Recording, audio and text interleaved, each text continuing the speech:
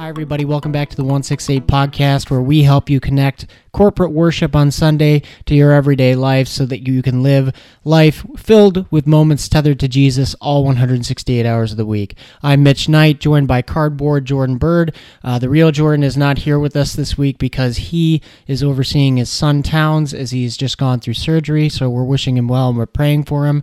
And today, speaking of that, I wanted to guide our attention to a template for prayer that I know has been brought up in sermons at Clarence and things like that, but I find that this template I'm about to bring up is tethered to this scripture in Mark 11:24, in which Jesus says, "Therefore I tell you, whatever you ask for in prayer, believe that you have received it and it will be yours."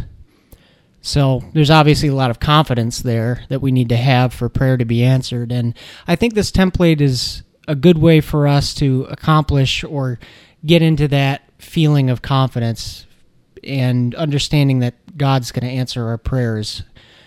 So the acronym for prayer is A.C.T.S.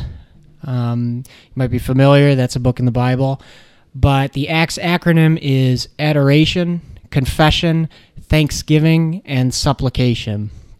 And it's a really nice way of structuring your prayers so that you're in a really good posture, kind of like this posture that Mark 11:24 is calling us toward, this confidence that we have in our God.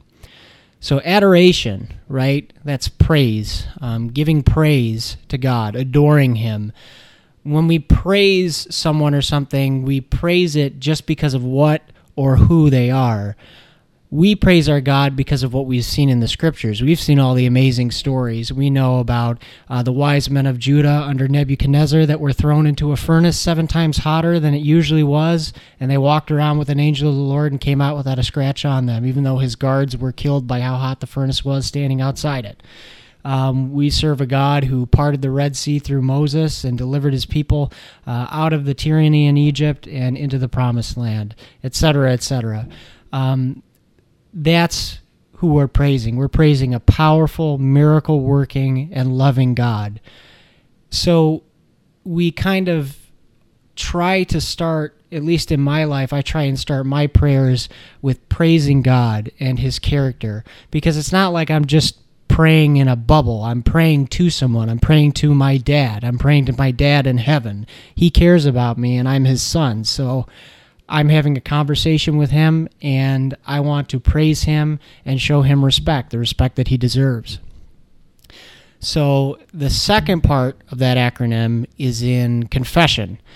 And confession is something that I know is hard for a lot of us. It's something that requires a lot of humility. And as far as I can see in the scriptures, real scriptural humility is understanding that God is God and we're not Him. We try and put a lot of control on our shoulders. We think we can handle a lot of responsibility, but I'm sure you've realized, and I've realized in my life, that I've failed and faltered in many different ways, and I continue to. It's God that I need to intercede and help me. It's His Son Jesus and His blood that I need to forgive me. And it's His Spirit that I need to empower me. So confession, it's not just about the bad things you've done, but it's also admitting your weakness. It's also confessing a need before our God, that we need Him to show up and intervene in our lives. So there's adoration, confession, and now the third, thanksgiving. Thanksgiving, the way I look at it, it's just simply giving thanks to God for what He's already done in your life. For me, there's a lot of different things I can thank my God for, but I think it's important to separate that from praise. It's not just about who God is. Now it's about how He's interacted with you in your relationship with Him. I mentioned just a little bit ago that our God is our Father. He's our dad. We have a real relationship with Him, and He's willing to show up for us. Even a mediocre father shows up for his son every now and then. So how much is the Father of Heavenly Lights? How much more is the Father of Heavenly Lights going to show up for us? So just maybe even take a moment, and then before you pray, write out a little list, maybe 10 things that you're grateful to God for and what He's done in your life. And then finally, we get to supplication. And supplication is the actual petition part, the request part. I think this is a big focus of prayer nowadays. People want to ask God for things. They want God to fix a problem, but it's kind of missing the point of what the scripture is getting at. Mark 11:24 says that we already need to believe we have received it in order for us to have it. And I think this template and, praising God, thanking God, confessing that we're not God, it makes you aware of his resume to the point where, if God is really all these things I praised him for, and he's really all these things I've thanked him for, and I've admitted to him that I can't do it and that he can, doesn't that kind of show that you're confident, or that I'm confident in what I'm about to ask for? And if I'm confident about what I'm about to ask for, then I'm definitely sure he is going to answer my prayer. So that's Acts, the template for prayer, and I hope that gives you some ideas in your own prayer life. Maybe you can apply that to a list that you have for some people in your life, or you can just apply that in any other aspects of your daily walk with the Lord. But I just wanted to take some time now as we close in this short episode of the 168 podcast to pray over you and to pray with you using this template. Let's pray. Father, I thank you for who you are.